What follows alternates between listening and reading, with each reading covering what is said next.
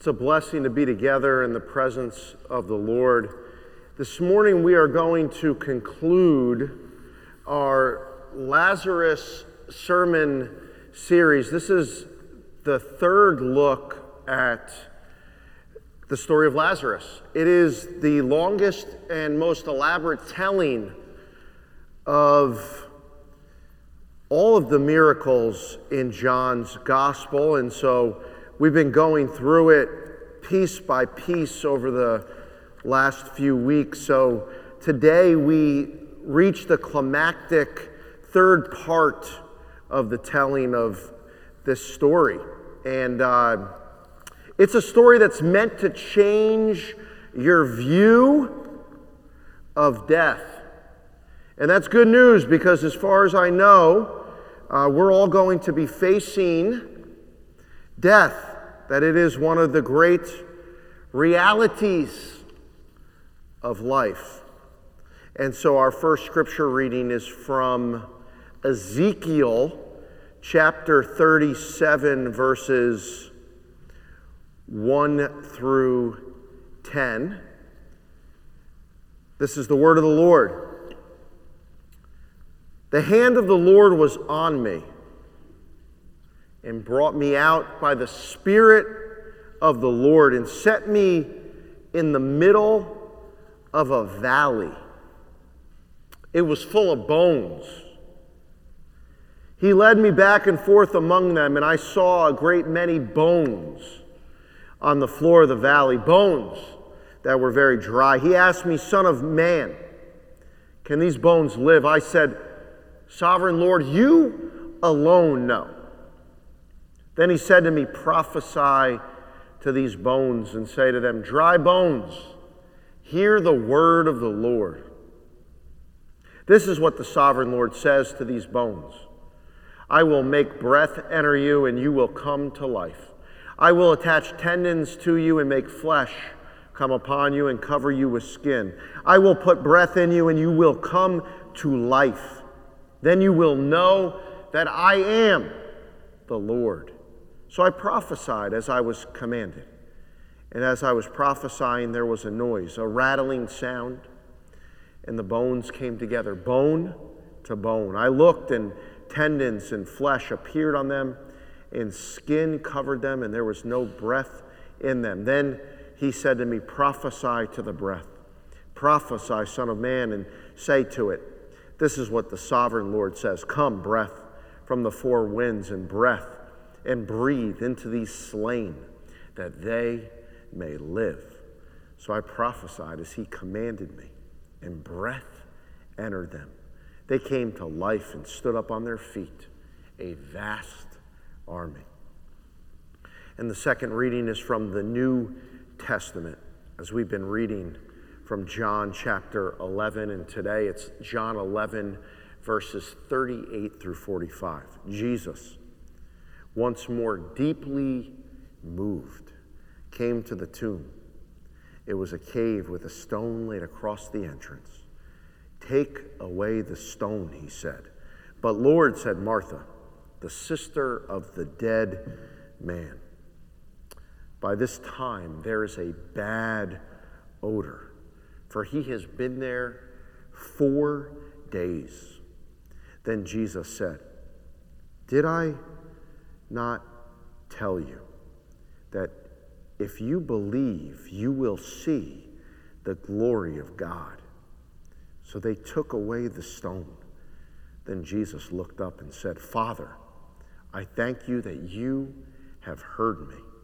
I knew that you always hear me, but I said this for the benefit of the people standing here, that they may believe that you sent me." When he had said this, Jesus called in a loud voice, "Lazarus, come out!" The dead man came out, his hands and feet wrapped with strips of linen and a cloth around his face. Jesus said to them, "Take off the grave clothes and let him go."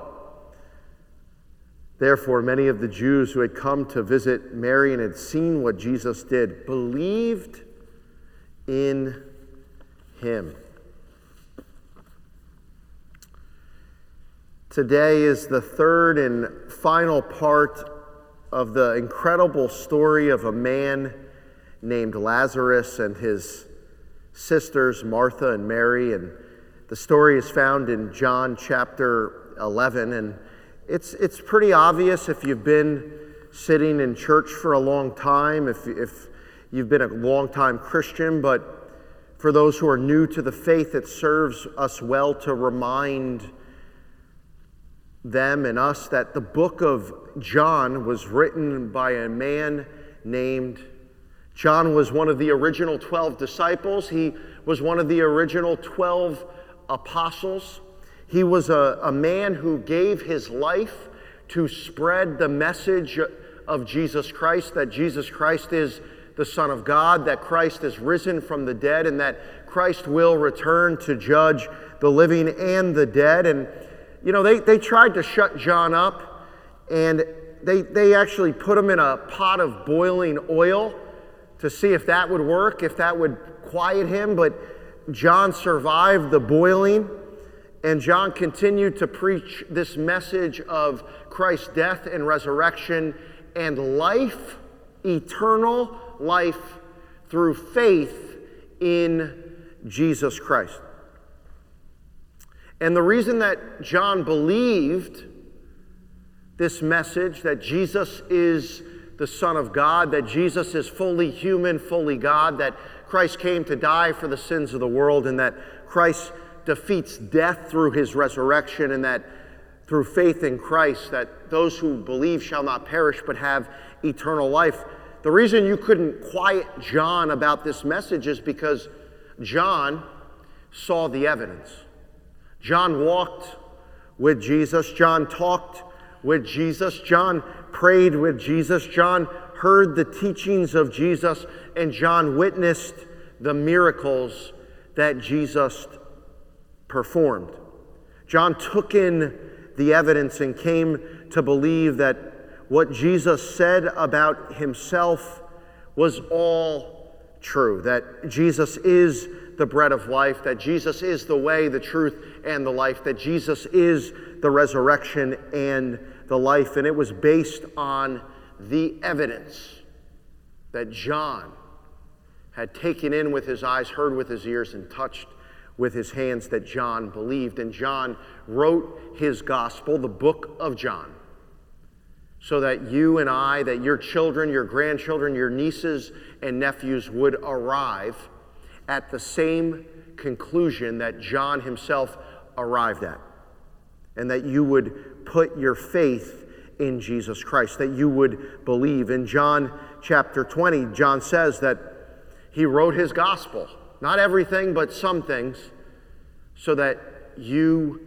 would believe and find life with God now and forever through faith in Jesus Christ. And to show us, to prove to us, to show you the evidence, John wrote his book, and he organizes the first 11 chapters of the Gospel of John around 7 miracles. And he doesn't just call these 7 miracles miracles. They are referred to as signs. They weren't supernatural miracles so that for the sake of miracles. They were meant to show you, prove to you that there was something greater, something bigger and more significant happening.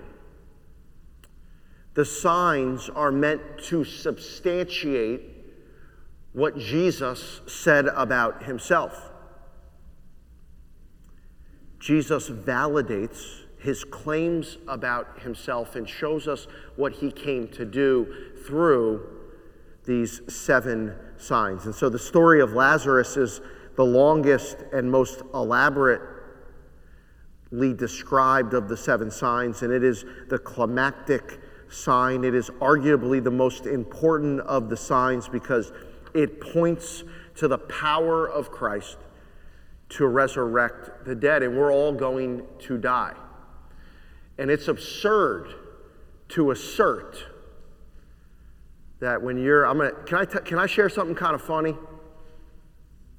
Yeah, you all aren't excited. Great, I'm going to humor myself. Thanks be to God. You know what I did? Did anyone here pray this week? Did you spend time praying? Anyone spend time worshiping the Lord this week? Okay. So as the weather gets nice, I made the Garth my prayer room, right? There's no need. Why am I praying inside when it's been 60, 70 degrees? I'm outside. I'm praying to the Lord. So I was out there praying this week. People know not to disturb me when I'm praying because they may hear or witness some crazy things. So that the staff knows better than to go out into the Garth. So this is what I did this week. I'm praying. I'm praying about the message and about resurrection. And instead of standing on my feet to pray, you know what I did? I got down on the ground. I laid on the ground. And, I laid on the earth. And I was kind of just thinking, I always want to enter the story. And I was thinking, what was it like for Lazarus to be dead, to be laid out, laid in the ground? And I couldn't get in the ground. I didn't want to get in the ground, but I figured I would lay on top of the ground. And you know what if you go on the beach, go lay on the beach today, lay on the beach. Or lay on the ground. You know what I realized as I was laying on the ground, you crazy pastor? I came to the conclusion that when I'm dead, I am completely powerless to get myself up off the ground. Do you know why I'm powerless to do anything for myself when I'm dead? Because I'm dead. That would be the reason. So the assertion that because you did something good during your life, that somehow you'll be filled with the power to resurrect yourself from the dead is absurd. Because you can't do anything for yourself when you're dead because you're...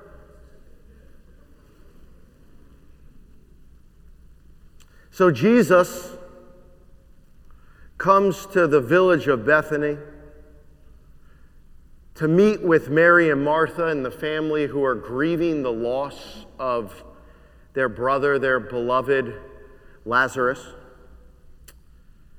And he understands, Jesus Christ understands human powerlessness and helplessness when we encounter the reality of death, right? As humans, we try to find loopholes. We hope that we can pull ourselves out of death, but Jesus Christ himself was under no delusion. And so Christ says to Martha, in her grief, in her feeling of helplessness and powerlessness,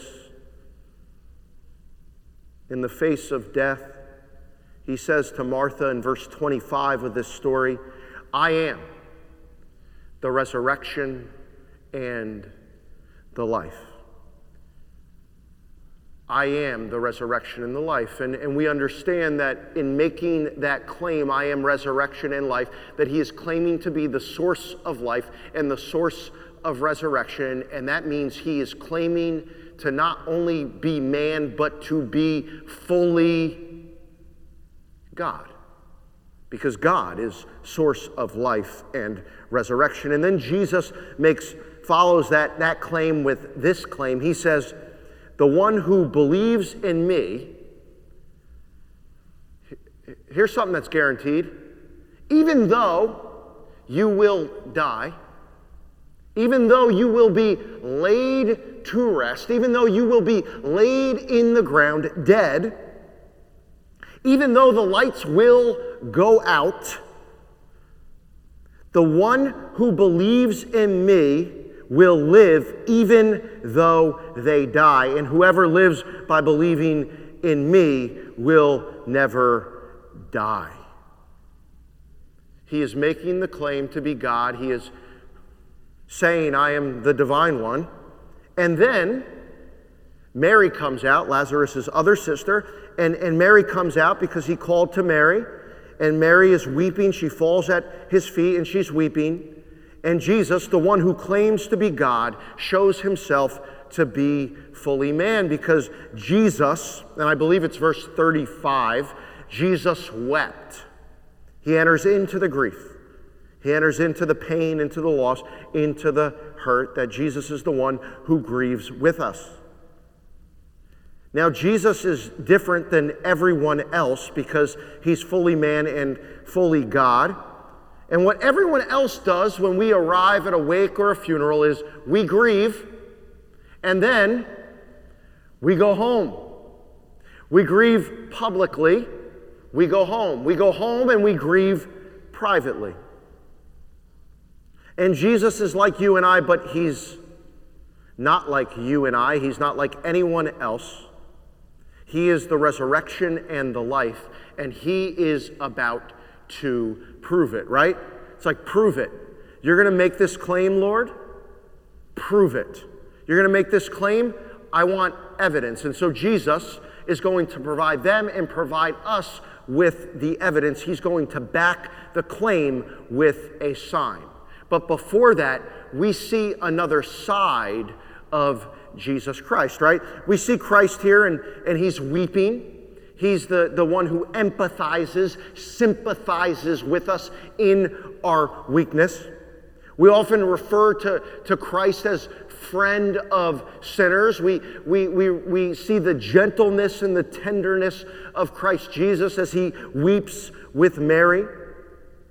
We refer to Christ, rightly so, as the Lamb of God who has come to take away the sins of the world. And when you think of a lamb, you think of a tender, young, gentle animal without spot or blemish.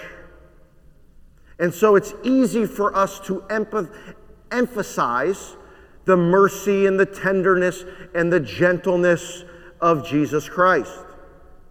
However, in verse 38 of our scripture passage, Christ confronts us with another side of himself. Verse 38, Jesus was once more deeply moved. And when you put together the Greek words for deeply moved, you know what it means? Angry. Angry. It literally means to roar like an animal. To roar like an animal. William Barclay, a theologian, compares it to the snorting of a horse as an excitement of battle. And so here we see Jesus Christ, Lamb of God. And then we see Jesus Christ, Lion of Judah. Jesus Christ, King. Jesus Christ, champion. Jesus Christ, warrior. And he is burning with fiery wrath.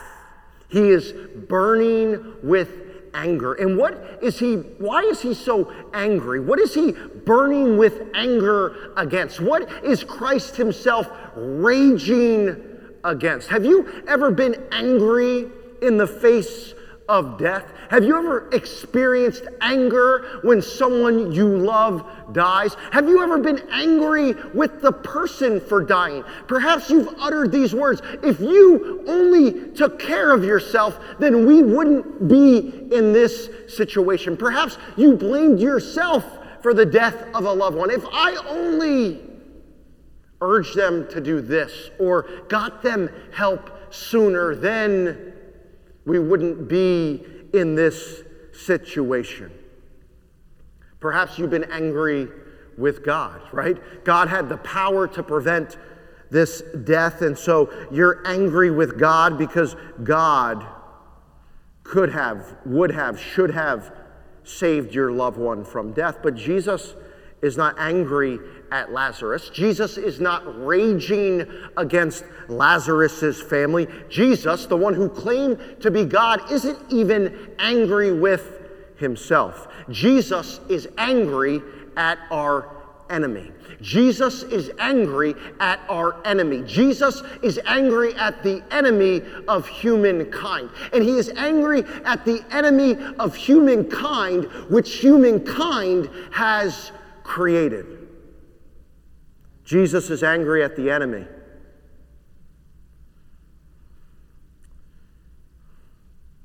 Jesus is angry at the enemy we created. The enemy who Jesus is angry with is death.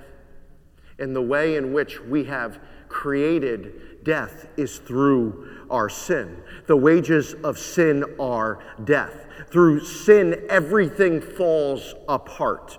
Jesus is raging against the sin, the evil, the suffering, the disease, all those things that were not originally part of God's design, but are now here because of you and I. And Jesus is the Lion of Judah on the prowl, looking to put to death your enemy. He is on the prowl, raging against death.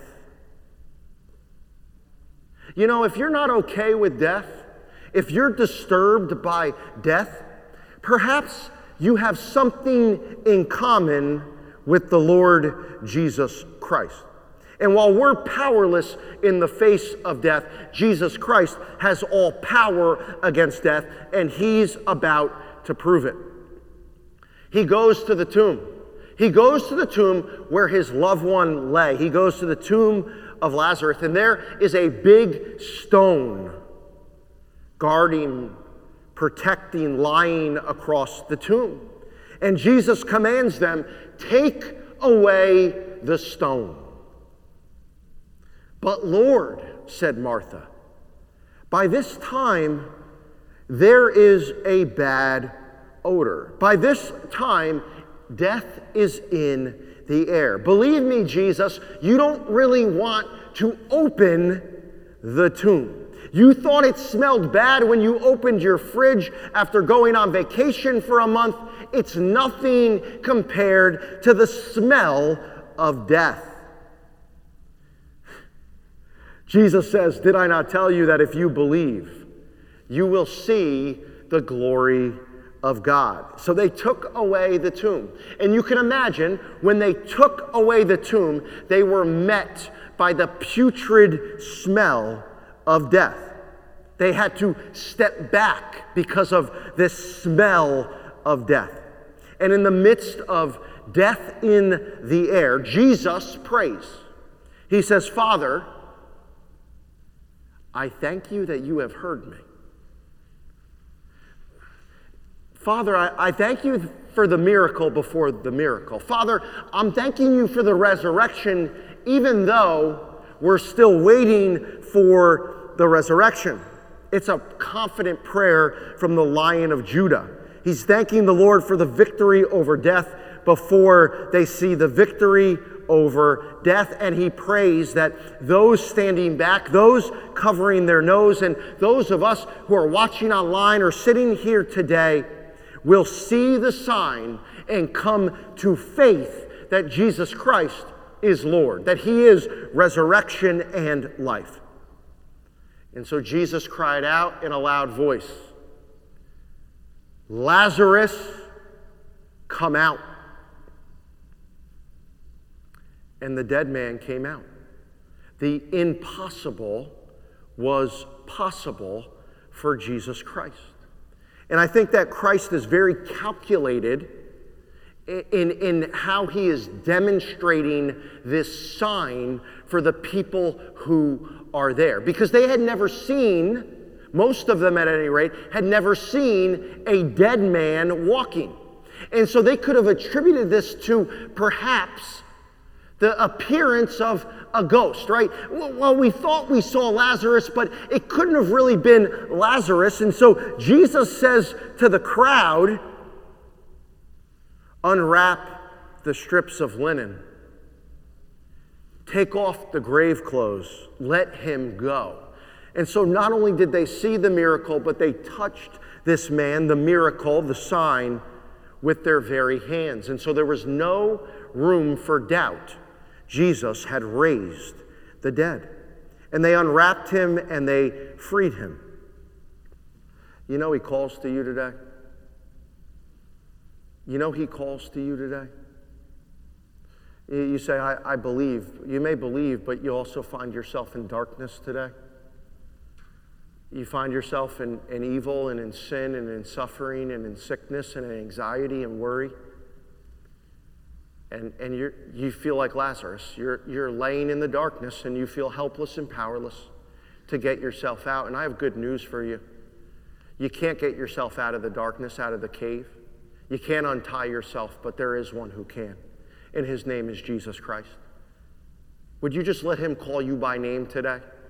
Could you just allow in the sanctification, the sanctified imagination, allow yourself to believe that he says your name and he says come out?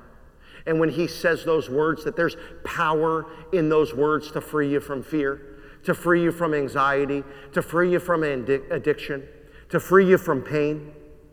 Those words that he utters to Lazarus are ancient words, but they are present words. The will that he displayed to resurrect those who are dead is the same will today.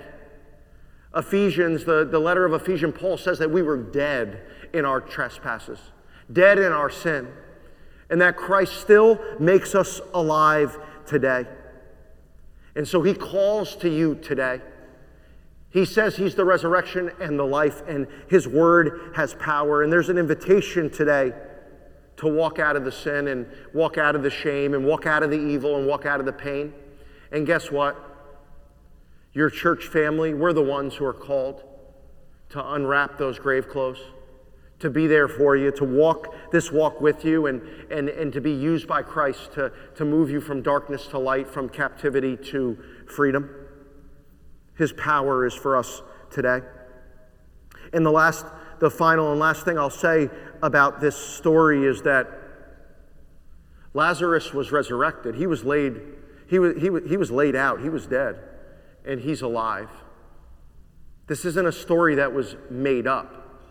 This really happened to Lazarus. Do you know what also really happened to this man named Lazarus? He was resurrected from the dead, but it was only temporary. You know that Lazarus isn't here. He died. I pray for people all the time. You know what? I continuously pray for people, especially our church family. And you know what I always pray? Extend their years. When I pray for you, many of you who are, in the twilight years, I pray. I continuously pray. Maybe it's selfish. I love you, but I say, Lord, extend their years. And then you know what I also pray? You're going to love me for this. Make them good years, God. Make them good ones too. Of course I pray that prayer for you. But I also recognize and understand that none of us are going to outrun death, that you will die. I will die. That we will face death. And Christ speaking to Lazarus and saying, Lazarus, come out. That was temporary. That was a temporary one-time resurrection. What Lazarus really needed was a resurrection that would bring him to God for all of eternity. And the only way to achieve that on behalf of the world, for God so loved the world, was for Jesus Christ to take upon the sins of the world, to bear our sin in his body and put our sin to death once and for all. And that was the work of Jesus Christ, Lamb of God, on our behalf, helpless, powerless sinners, to save us from death and to give us resurrection from the dead and life with God now and forever. That was the work that he did on our behalf. And all we have to do is receive it by trusting, by putting our faith in the one who said and proved that he is the resurrection and the life. Jesus declares war against the enemy of humanity. And Jesus Christ wins victory over death. by putting death to death through his own death and his own resurrection. When you think about Jesus, think about resurrection and life. And know, what you think about Jesus is the most important thought you'll ever have. What you believe about Jesus is the most consequential belief you'll ever have. And the one who places their trust in Jesus will live, even though they die. And whoever believes in Jesus will never die. And all of eternity rests on what you think and believe about Jesus. So today, make the story of Lazarus your own story by placing your trust in Christ, by hearing his voice, by walking out of the darkness, taking off the grave clothes, and sharing in his resurrection, in the life he died to give you now and forever. Thanks be to God. Amen.